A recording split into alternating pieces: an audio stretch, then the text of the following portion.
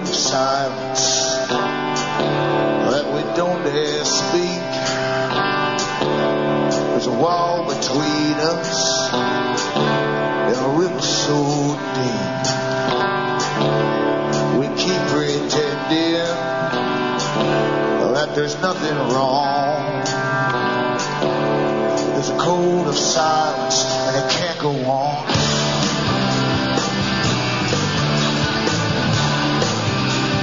Hi folks, I'm Alan Watt and this is Cutting Through the Matrix on August the 10th, 2009. Newcomers go into cuttingthroughthematrix.com website. Look at all the other sites I have up there, bookmark them for future use because some of the main servers will go down in the future. That always happens. And if you bookmark them, you can always pull one of these sites up and download the latest audio talks that I've given. You have a big choice to choose from. There's cuttingthrough.jenkins.com, cuttingthroughthematrix.net.us.ca. There's Alan Watt, cuttingthroughthematrix.ca, and there's Alan Watt Sentinel.eu. That last site is the European site, which has all the same audios, but it also has the transcripts written in the various languages of Europe, which you can download for print up. And that's pretty handy for some people. I always start the show off by reminding people that it's free for you, for most of you out there, for the vast bulk of you out there. There's only a few people help to keep this particular show going, because it's only one out there where the host doesn't take direct payment from advertisers. The advertisements on this program the money for it, that is, goes straight to RBN. That pays for the radio time, pays for the staff and their bills and so on. So it's up to you, the listeners, to keep me going. I depend upon your donations and the book sales I have. You'll see how to do that on my website, cuttingthroughthematrix.com. And you can pay through PayPal. You can pay through Western Union if you're abroad. That's outside the Americas. MoneyGram, that's fine. Within the US and Canada, personal checks are good as well. And as I say, there's always the original people who just send cash, and that bypasses those characters with the big podgy fingers called bankers. That's easier on both sides. And I should also mention, too, that lots of people get discs burned and passed around. Some people burned hundreds of them and pass them around at talks that they go to and different shows that they go to. And people don't really know how to get in touch with me, so I always say at the beginning here how to do that in case you want to in the future and you don't use a computer. The name is Alan Watt, Site 41, Box 4, Estaire, which is Estaire, Ontario, Canada. The postal code is P as in Peter, number 3, E as in Elizabeth, number 4, N as in Nora, and the number 1, P3E4N1. And now that that's out the road, and I should really scatter this throughout the show because we will always bypass the first 5 minutes because they know I always have the same little spiel.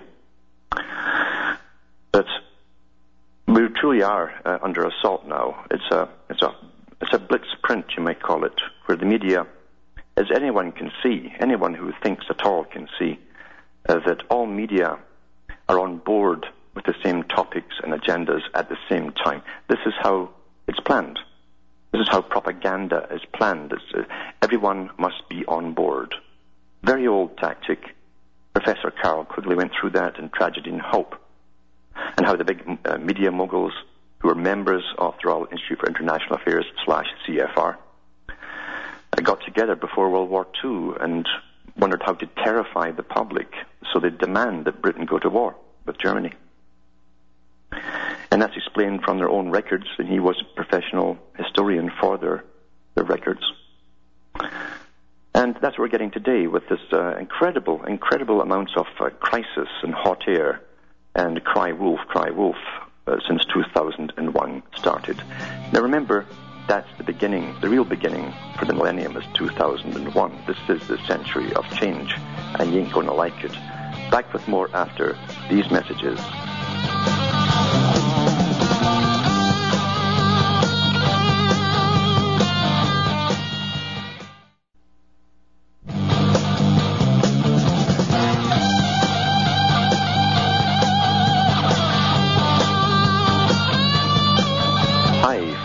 Alan Watt, we're cutting through the matrix, talking about the century of change. And we're living through it. Most folk don't know it because they'll adapt to everything that happens to them, simply because everyone else is adapting to everything that happens around them. That's how simple it is to control millions of people. Everyone sort of looks to see who's going to complain or do something first. But if no one does, they don't follow. Most people are followers. Last week I mentioned how a small group of men got together in the Lunar Society, they called it, one of the Masonic societies. But these are very rich men and scientists of their day. And they planned the entire industrial revolution. And I mentioned how some of the key players in today's global control mechanism talk about this original group and how they see how a few people can truly decide which way the future is going to go. That's what's happening right now. Most folk will adapt to any kind of system that's given to them if it's done scientifically, if the propaganda is laid out, the incrementalism is laid out in a systematic way through propaganda and especially through education. That's the beauty of it. They can often bypass most of the parents who by the time they hit 40 are so apathetic they can't be bothered fighting about anything. And so they go for the children so that they will be taught a completely different way of living than their parents. It doesn't have to be any truth that they're given, but anything can be presented by as truth, depending on how you present it and what you put forward for the presentation and what you decide to omit from the rest of the picture. It's very simple, very simple. You make people believe anything at all, anything at all.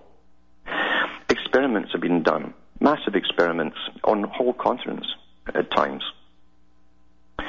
The War of the Worlds that was put out back in the 40s or 50s, and it was read on the air as though it was an actual space invasion. It was done in cooperation with, I think, Princeton psychology departments and departments of government to see how the people would react to it. And people did panic. There were people fleeing from cities. There were people who shot at water towers thinking there were these big aliens coming down because they'd heard them described over the radio. So people can be made to believe anything at all. And that's what Lenin, who was taught by the best bankers on the planet, knew when he said that there's 1,000 directions that humanity as a society can go. And it's only important that those who lived then and who are being born then believe that the one they're born into is the only natural one that could have evolved. And that's what we're all taught, you see. We're led our whole lives through this snaking tunnel. And you're just getting used to one bend, and up comes another bend as they move you onto another way of looking at the whole of society.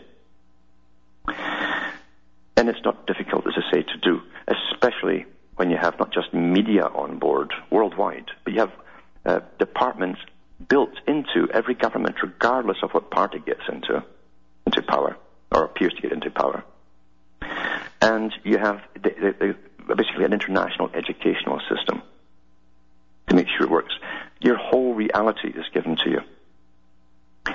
And quite a few years ago, I read different articles about the eugenicists and how they wanted to depopulate, etc. I've gone through the Club of Rome, big think tank, and their book, The First Global Revolution, where they say they took the credit for dreaming up the con of global warming so that they could blame the people and get them to start cutting down their numbers and all the rest of it and allow themselves to be managed under a type of warfare scenario. They said that's the only time where we give up all our freedoms and work together under a war scenario. Well, you're going to have perpetual war until this is all completed. And that's probably going to be all of your lives for everyone who's listening right now.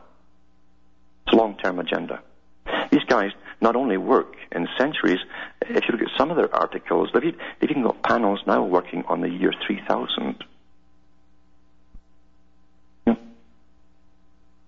And what they want to have by the year 2000, not just in technology, but in types of humans, transhumanism and all that kind of stuff, post-humanism even. Well-funded groups. These are not just little hobbyists that meet at libraries and discuss their favorite novel. These are literally well-funded by big foundations, groups of scientists, etc., that then advise governments. Amazing. We don't elect any of these advisors into power. But then we're post-democratic, you see, because that was something else that the Club of Rome said, that democracy would have to sort of go. There was just too many competing factions to get anything done. And by that they really meant to get their own particular agenda through. You see, democracy was simply in the way. You are seeing the end of it now. We've seen it since 2001. In fact, politicians don't even give you the usual playful smiles as they lied their faces off on television. Now you have dictates coming down from the top and implemented at the bottom. Those who have grown up in Britain, I'm sure, are used to that, because that's a premier country that everyone copies in their techniques of propaganda. And they've had such a long time of beating the public down with incredible repetition and propaganda, including all of the BBC documentaries and fictional stuff that they churn out, that's full of political correctness. And each time they update the PC, everyone else is updated at the same time. And they're so politically correct, you don't know what to say anymore in company. You just don't know what to say. So you talk about safe things, they talk about sports and stuff like that. You see? And it's all coming across the world, the same system, because these creeps at the top, you see, set out to take the whole world over an awful long time ago. An awful long time ago. Toffler is a great friend of Newt Gingrich, and I talked again years ago that from his own book, he says The Third Wave, and the Third Wave was about the future and how it's supposed to be according to these eugenicists and those who believe that they're the fittest is to survive and rule, and what should happen to the rest of us. And every congressman was given a copy by Newt Gingrich of this book, and in the book it said that everyone would have to be a vegetarian. It was going to be a vegetarian society, and it must be so. He didn't say why it must be so. And I said, you can take that to the bank, it will happen. When 2001 came along, I said, that very night, I said, you're going to see a whole war scenario with refugees eventually in the streets.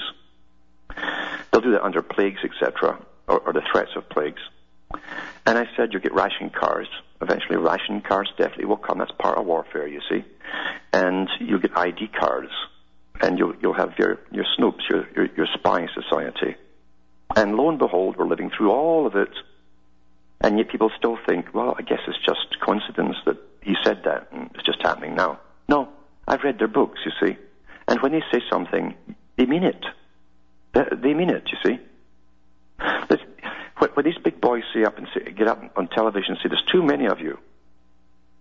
And this guy's a multi-billionaire running a foundation who advises the government, and he's got his own man in the government on some greenie body. You better be very, very scared, because they mean it. And they have the power to do it. Not only the power, they're all connected with all the other rich fat men, you see, these dynasties. And they have a big, massive world club. And they have world meetings, lots of world meetings, to decide what kind of future they're going to bring in. Then we read about this and we hiccup and always think, well, I guess they mean someone else. They can't mean me. You know, they can't mean, of course they mean you. As I say, when the media all gets on board at the same time with the same propaganda, the same stories, and a big push, there's no coincidence to it. Especially when no reporter will ask the right questions, or really any questions. These are almost like handouts to the press. They're dutifully just published, just pasted in there, and that becomes your news. Here's an article here it's from The Guardian. Saturday, the 8th of August. It says, UN climate change deal needs more sacrifices by the Western countries, by John Westcott. John Westcott, this is what he's warning. It says, vital United Nations climate change talks in Copenhagen are likely to collapse unless the rich nations agree a social justice deal, or to a social justice deal built around equalizing emissions per head in each country. Now remember, emissions per head literally means you and what you consume and what you breathe and use. Literally. Do you understand that? It This is according to the former Deputy Prime Minister, John Prescott. I wonder if he's related to the Prescott Bushes side of the family. Probably is. So he is the former Deputy Prime Minister who's now a technocrat, obviously, meaning he's higher than a Prime Minister or a President, according to Brzezinski. These are the guys with real power. And once they're out of politics, they're up at the world meetings and doing the real job, and they have real power to authorize things.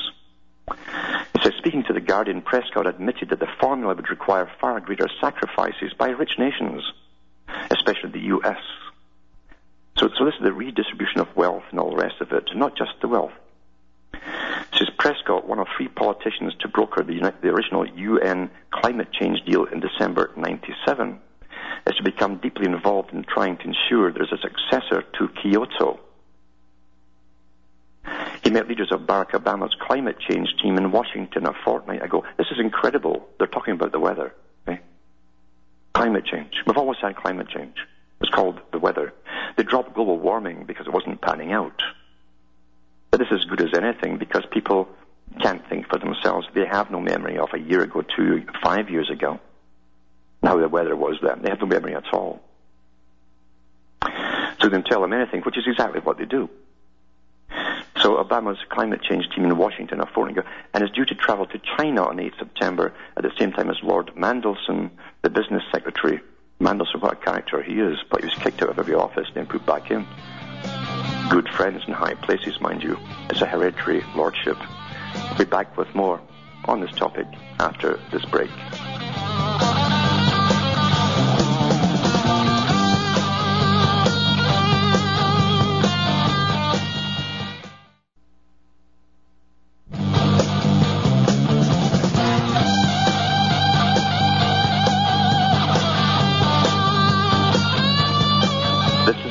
We're back cutting through the matrix, reading from an article from The Guardian on the usual thing, the climate change. It's not global warming anymore, it's just weather, you know.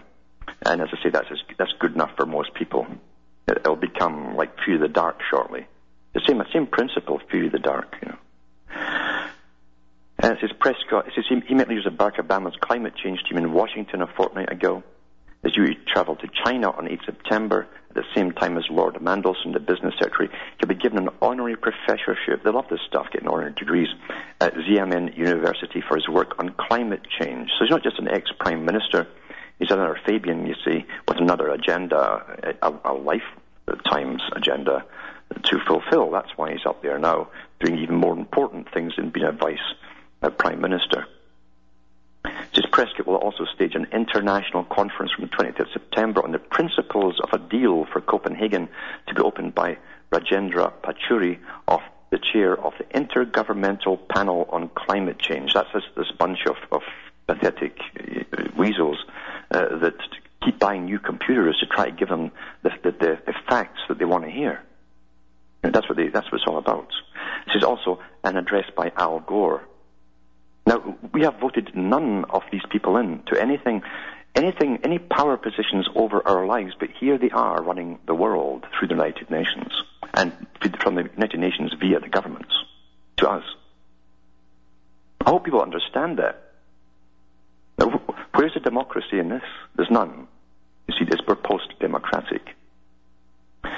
So the conference organized by the Council of Europe, what a conglomerate that is, will have 65 states present. Prescott is also going to lead a Gore-style campaign in schools. That's where, just like Gore, I mentioned, I have that link somewhere too, where Gore goes into the schools talking to 12 and unders and tells them that you know more than your parents. You know, they just don't understand everything. So they'll bypass their parents. Typical communist trick, you see. So that's part of the Blitz, you see, on the same topic. And here's what we get. Remember what I said at the top? I said there'd be ration cards and all the rest of it. Well, here we go. Times Online, August 10th. Food crisis could force wartime rations and vegetarian diet on Britons. Well, who'd have thunk, eh? Who'd have seen that coming? I wonder. It says the British people face wartime rations and a vegetarian diet in the event of a world food shortage. A new official assessment on the UK's food security suggests today. You see? Even though the nation is 73% self-sufficient in food production, higher than during the 1950s, the food chain is at risk from global influences such as a worldwide increase in population. Oh, it's all you again. Climate change. Here we are. Bringing extreme weather patterns, higher oil prices, and more crops being grown for biofuel instead of food. Oh my God, all these crises coming up.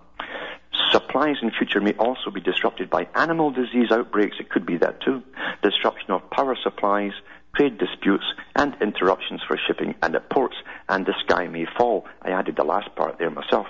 The UK, however, has one of the highest cereal production capabilities in the world, with 7 tons grown per hectare compared to a world average of 3.3 tons per hectare. But regardless, though, you see, it says, in the event of an extreme event, cereal crops be used to feed the nation and ensure that each person receives sufficient daily calories. Your GM crops. But people would have to consume less. The average number of calories eaten per day in the early 1960s was about 2,100, whereas the most recent figure compiled by the United Nations Food and Agriculture Organization is 2,800. See, here's that unelected body again with all of its different councils. Even during the Second World War, Britain did not have to rely wholly on domestic food production, but Hilary Benn, the cabinet minister with overall responsibility for food policy, has ordered officials to prepare for a scenario where the country could feed itself.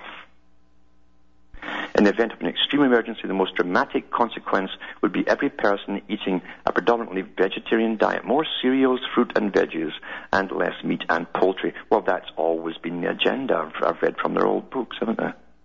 Cereals used to feed farm animals would be shifted into human food production. A paper setting out the food security assessment states that the food on offer would be a highly restricted diet. I mentioned too, they're copying the old techniques of India. They controlled the peasants of India for thousands of years like this. A highly restricted, if sufficiently nutritious diet. See? One of the biggest threats to the supply chain would be restrictions in trade of meat and poultry from Argentina or Brazil, or of genetically modified soya, the main commodity used to feed livestock in Britain. No wonder there's no taste to anything, eh? Then it goes on and on about all the possible other things like climate change, changes in the weather, etc., etc., you see. So all the media is on board with this. Here's a Telegraph. The Daily Telegraph here. August the 10th. Government's green energy plan may cost 17 times more than its benefits.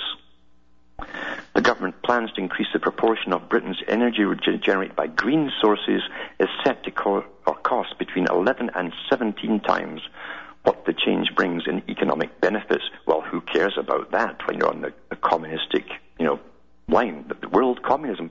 You see, it's equality across the planet for, well, all of you, except for those at the top, you see.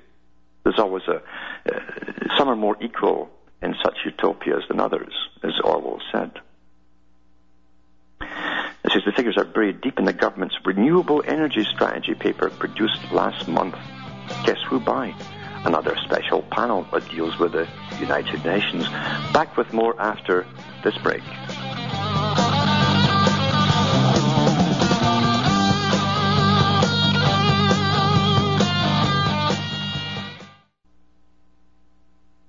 You're listening to the Republic Broadcasting Network, because you can handle the truth.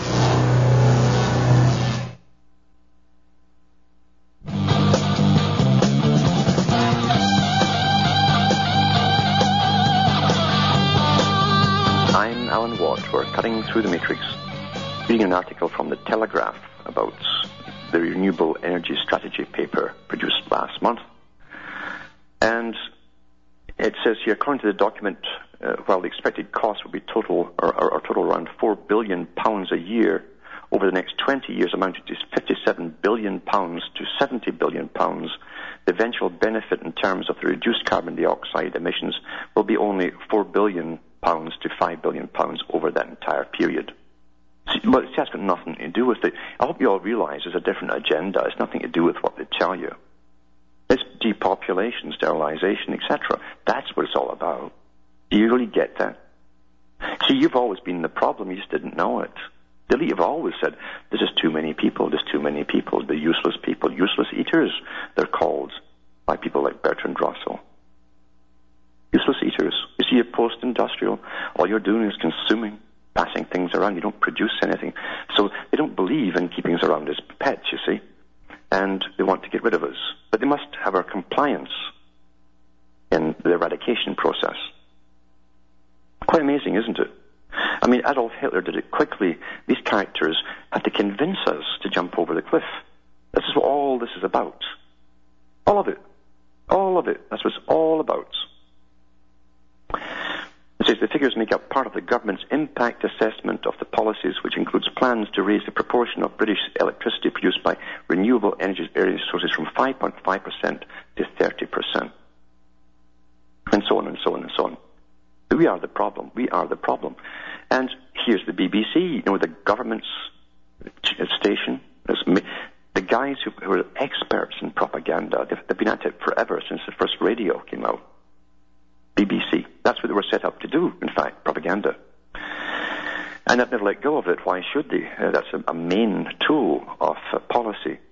Not just British policy, but worldwide policy. When the Soviets had the Soviet system, they copied the BBC-style presentation. And all you had from Britain and Moscow was the Department of so-and-so has declared, and the Ministry of so has declared, and the Commissariat of so has declared. And just declarations coming down to the people. See? And that's what we're living in now. And this is from 10th of August 2009. Radical rethink needed on food. BBC. It says, a radical rethink of how the UK produces and consumes its food is needed, Environment Secretary Hilary Benn has warned. That was part of the Benn family. The Benn family are part of the Wedgwood Darwin family. And they're into every generation of politics. They're in there. He was speaking at the launch of the government's assessment of the threats to the security of what we eat. The food supply was currently secure, but population growth, you see, it's all you lot out there, and the weather, could have an impact, he warned. Could have an impact, he warned. Producers, supermarkets, and consumers have been invited. So here's everybody's getting in on it now. Producers, consumers, and supermarkets. You know you'll already have official consumer societies set up for you by the kind philanthropists, and they'll talk for you. They'll do all the talking for you. So you don't have to worry about anything. Just chew away. It says, have been invited to suggest how a secure food system should look in 2030. Amazing how that date comes up in all their plans, including the Department of Defense. Some of the findings from the consultation are expected to be published in the autumn. That's the fall. As well as launching the consultation process, the Department for Environment, Food and Rural Affairs. So now it's not just Food and Rural Affairs, it's Department of Environment, Food and Rural Affairs, DEFRA, has published a scoreboard-style assessment of the current state of the UK's food supply. It is to stimulate a debate within the UK on what a food policy we should be and how do we define and look at food security more broadly, said DEFRA's Chief Scientific Advisor, Professor Robert Watson. It's amazing all these advisors are just advising. Why bother with politicians when the advisors are running everything, eh? None of them are elected. Then it says, food is absolutely essential. No kidding, this guy's bright. And over the past few years, we did see a food price increase, not only in the UK, but across the globe, he told BBC News. We think it's time to have a debate with consumers, farmers, and the private sector on what the food policy should be for the UK. But there's much, much more to it, because they're talking about feeding the world. See, we're global now. Don't forget it. We're global. And we've got to share everything. A la communist style, you see?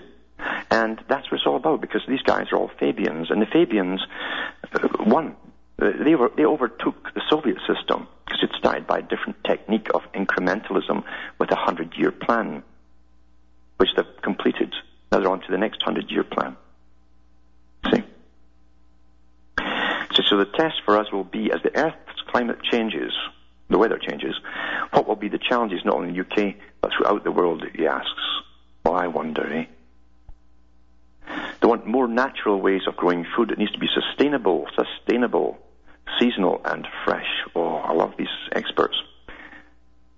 Anyway, that's what they're promoting there. But what's the real problem? What's the real problem? Well, here's the New York Times. Same time. See, I'm saying this is a blitz. You're going to have this daily, incessantly, until everyone in the street's parroting it, and you'll think they're all crazy if you're still a thinker. It says, this is from August the 7th, 2009, Having Children Brings High Carbon Impact by Kate Galbraith, who no doubt is the environment writer. Having children is the surest way to send your carbon footprint soaring. Another abstract, a carbon footprint. According to a new study from statisticians at Oregon State University. The study found that having a child has an impact that far outweighs that of other energy-saving behaviors. No kidding. Is that an energy-saving behavior? Take, for example, a hypothetical American woman who switches to a more fuel-efficient car, drives less, recycles, installs more efficient light bulbs, and replaces her... At least bulbs are useless, and they're deadly. From mercury vapor. And they give off UV light as well, too, which can burn you if you're too close. And replaces her refrigerator and windows with energy-saving models, the cheap-made ones from China. If she had 2 children, researchers found her carbon legacy would eventually rise to nearly 40 times what she had saved by those actions. No kidding. Oh, so children are bad. You see, that's what I'm trying to say here. This is the message. Under all this hoopla and crap is don't have children. There's too many people. Remember that Aldous Huxley, and he's up there on YouTube with a Mike Wallace interview. You can look it up. He said, it's not just, we should be thinking not just about birth control, but death control, he says. You see, people are living too long. See, the useless eaters are living too long. That's what they're talking about. You see? So, yeah, they don't want children getting born, but they want us to die faster, too, at the bottom. You see, once you're retired, they could use all that pension money and so on, or welfare money, and use it for better things like their paychecks and giving to non-governmental organizations and for warfare purposes, or for putting up more cameras to watch everybody and stuff like that. We're just living too long and using it. So it's clearly the potential saving from reduced population are huge compared to the savings that can be achieved by changing in lifestyles, the report states. That's a bit contradictory. The impact of children varies dramatically depending on geography. An American woman who has a baby will generate nearly 7 times the carbon footprint of that of a Chinese woman. That's because they have bigger feet in America. Who has a child, the study found. The calculations take account of the fact that each child is, in turn, likely to have more children. And because the calculations derive from fertility rates, that nasty thing called fertility, that they're trying to eradicate altogether. They'll be doing a darn good job, too, by the way, in the West. It says the expected number of children per woman in various countries, the finding focus on women, although clearly men participate in the decision to have children. Well, at least they mentioned men there. In discussions about climate change, we tend to focus on the carbon emissions of an individual over his or her lifetime, said Paul Murtaugh, professor of statistics at the OSU. In a statement accompanying the study's release, he says, these are important issues and it's essential that they should be considered. But an added challenge facing us is continuing population growth and increasing global consumption of resources. Straight off Mr. Rockefeller's mouth, isn't it? And it's a full report there if you really want to see the nonsense that's getting spouted off here. But this is going to be the incessant propaganda from now on. Now on. Until people will start parroting it right from articles like this. In conversations, they'll parrot it. Yeah, there's too many of us. They're the ones that watch all the nature shows and David Suzuki and stuff like that. And this world becomes awful dull when they all just become little, like Brzezinski said, they can only talk about their downloads from the previous night's news. That's what's happened. They do think the media is somehow there, like some referee, to do their thinking for them. They really have come to accept that. They don't know that the media, the mainstream media, is a propaganda tool for those who rule the world. And often the media moguls are part of the guys who rule the world, you see. And they do have their syndicates and their clubs where they meet and plan agendas and topics They'll get pushed. Like this one here. Amazing. There's another article here. It's from the Mail Online. To show you the future that Orwell described. And this future we have to go through before you come through the brave new world of Huxley. The Orwellian stage comes first. It says here, 10th of August, 2009, March of the State Spies. 1 in 78 adults came under state-sanctioned surveillance last year. Britain's extraordinary march towards a surveillance state is revealed today by shocking new figures. I wonder who is shocked. They show that one request is made every minute for officials to spy on someone's phone records or email accounts. The number of Big Brother snooping missions by police, town halls and other public bodies has soared by 44% in 2 years. Last year there were 504,073 new cases, an average of 1,381 per day. It's the equivalent of one adult in 78 coming under state-sanctioned surveillance. The snoopers are using a law originally aimed at terror suspects. Well, of course that's why they brought it in, isn't it? Nothing to do with terror. You see, you're all a potential terrorist. In fact, from their point of view, since they're at war with you for eating everything and breathing all that air out, you see, all that carbon dioxide, you see, you're the terrorists. Do you understand that? Do you understand you are the terrorists? So the snoopers are using a law aimed at terror suspects, but their targets include people suspected of storing petrol, gasoline, without a license. You need a license to store gasoline over there. And bringing a dog into the country without quarantining it. And also for, of course, not closing your dustbin. Liberal Democrat spokesman Chris Huhne said last night, it cannot be a justified response to the problems we face in this country that the state is spying on 500,000 people a year. It's actually more than that. Because, you see, you're under total information network. You see, total means everybody. And everybody's communique must be copied and held. Everybody. Total information network. So the government forgets that George Orwell's 1984 was a warning, not a blueprint. No, I don't think so much. I think Orwell knew it was a blueprint because he had been trained by the characters. He was trained to believe in the agenda till he found out that he was being used as well. So it's not just the ones down below, the smaller NGOs that go along. It's also the higher players that are trained to go out there and start up the big NGOs, etc., who are given false information. So the request to intercept email and telephone records were made under the hugely controversial Regulation of Investigatory Powers Act 2000. A total of 653 state bodies, that's officials, groups that is, including 474 local councils, are allowed to use its surveillance powers. So even your local council can snoop on everything you're doing. The Mail discovered that Sandwell Borough Council checked phone records to locate a bogus faith healer. This is what they use it for. While Lewisham Council used the anti-terror power to pursue a rogue removal firm and a rogue pharmacist. Kent County Council carried out 23 phone checks as part of probes into storing gasoline illegally and breaking the law over importing a dog. Other bodies authorized to carry out surveillance include the Financial Services Authority, the Ambulance Service. I love all these services. They're authorities now, you see. It says fire authorities and prison governors. They're not allowed to find out the content of phone calls and emails, but can access details of when and to whom they were made or sent. People who are found to have done no wrong have no right to know they were snooped on. So it goes on and on and on. Welcome to the total global police state, because this is happening everywhere. And my God, do they want the U.S. to come down big time? Big time. Massively. The U.S., they want to really come down to a third world standard, because also in the papers an awful lot of articles about this very thing to do with food, etc., and standard of living, and how they'll all have to come down to the lowest common denominator. Amazing, isn't it? Now, there's Mike from New York on the phone. Are you there, Mike? We'll have you there, and we'll get off these topics here. Hello, Mike. Are you there? No?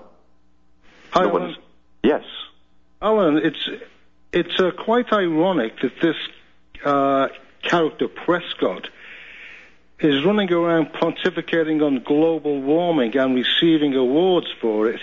Mm-hmm. If you've ever seen a picture of this clown, it's not a pretty sight. He's about 300 pounds of flab and lard. I see it, yeah, it's on the page of that and article. Probably consumes enough food to feed a family of 5. Mm-hmm. Not to put too fine a point on it, the amount of wind he expels on a daily basis must be the equivalent of a small herd of cattle. Yes. Yep. So I suggest we start RFID tagging these morbidly obese politicians in the same way it's proposed that we do to cows.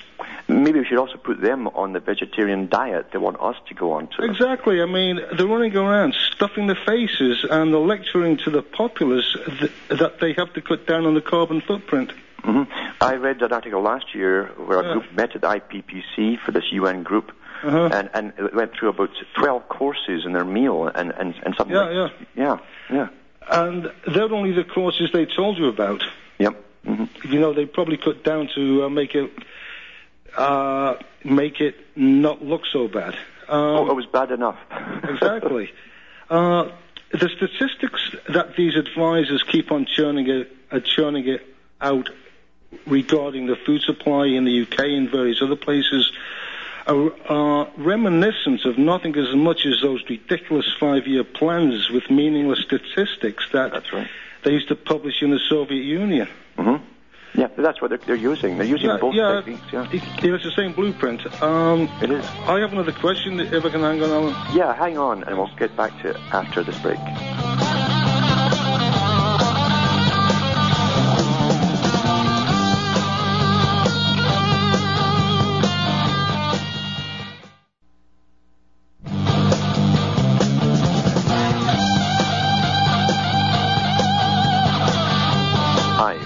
I am Alan Watt. We're cutting through the matrix, talking to Mike from New York. You still there, Mike? Alan, a quick question.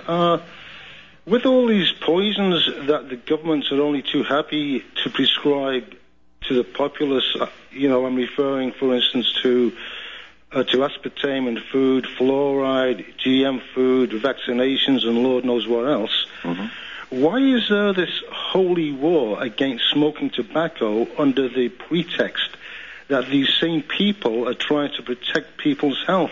Yeah, I wondered about that, because, and this is an odd thing, I can't verify except my own little studies I've done, informal studies, but I do know that since we started the heavy chem spraying, the people who smoke don't seem to have the same effects of loss of memory and so on as the ones who don't smoke. Okay, because I knew it couldn't be for the benefit of people's health. Yes. Yes. Oh, yeah, absolutely. They'd be happy. I mean, they'll kill us off by 1,000 other ways, but smoking is a taboo. It's true enough. The stuff from the spray is meant to go through the alveolar tissue of the lung. Mm-hmm. And it's so tiny, the particles are so tiny, it goes right through. However, smokers tend to coat that, and you cough it up. If you swallow it, it goes through the intestine. It does not get absorbed because it's a different size. That makes eminent sense. A lot more than this. BS about we're trying to protect people's health. Oh yeah. I mean, here in British Columbia and Canada, they teach children about 6 or 7 years old at school how to shoot up heroin safely in classroom. But they don't want you smoking a cigarette. It's unbelievable. It is, but that's the system we're in. And there's always another reason. But I found that I could actually ask people who are really up on things and real thinkers if they smoked or not, and did my own survey over a year or two. And I found the ones who were really ahead and could also sort out all of the Patriot stuff, what was also false stuff, what was true. They were the ones who could sort it all out were smokers. Yeah. Very interesting. And it didn't have so many of the side effects, like the cramps, the constant cramps. And some of these people in some heavily sprayed areas come down with muscle cramps. It's a common ailment to get, apart from the bronchial problems. It's because you're not inhaling. Stuff doesn't get into your bloodstream the same way because you're a smoker. When I recall, these old guys back in England who'd been in the, these old age pensioners in their 80s and so, and they smoked a couple of packs a day and they were fine. Yes, yeah. So, I think it's a lot of BS. It definitely seems that way, but it's always another reason to say, and I'm sure that's what it is, because that's when they hyped it up. About 98 is when they really started the heavy spraying daily across Canada, at least, and they'd all been doing it in the States and trying it out there for longer periods, but that's when they really went on board to cut out the smoking completely, and no tolerance whatsoever, and it's true enough, people who don't smoke don't seem to notice trails in the sky, and they don't notice much else in life either. Yeah. Okay, Alan, thank you. Okay. Thank you. Ken from Fort Worth, you there, Ken? Yeah.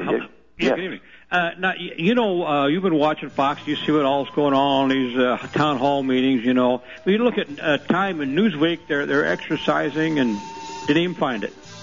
Yes. Yeah, all weekend, even on the Canadian stations, they had that kind of stuff on the go, yeah. And they got, Ron Paul's got 276 signers, and they get simple. Yes. Yeah, I just noticed, they get simple. Exercising and walking, and they turn stupid. Yes, yep. I know. Okay. Thanks for calling. And from a very famished Ontario, Canada, where we're going to get turned into experimental prison camps, I guess, for diet control. And from Hamish myself, it's good night to me. Your God or your gods go with you.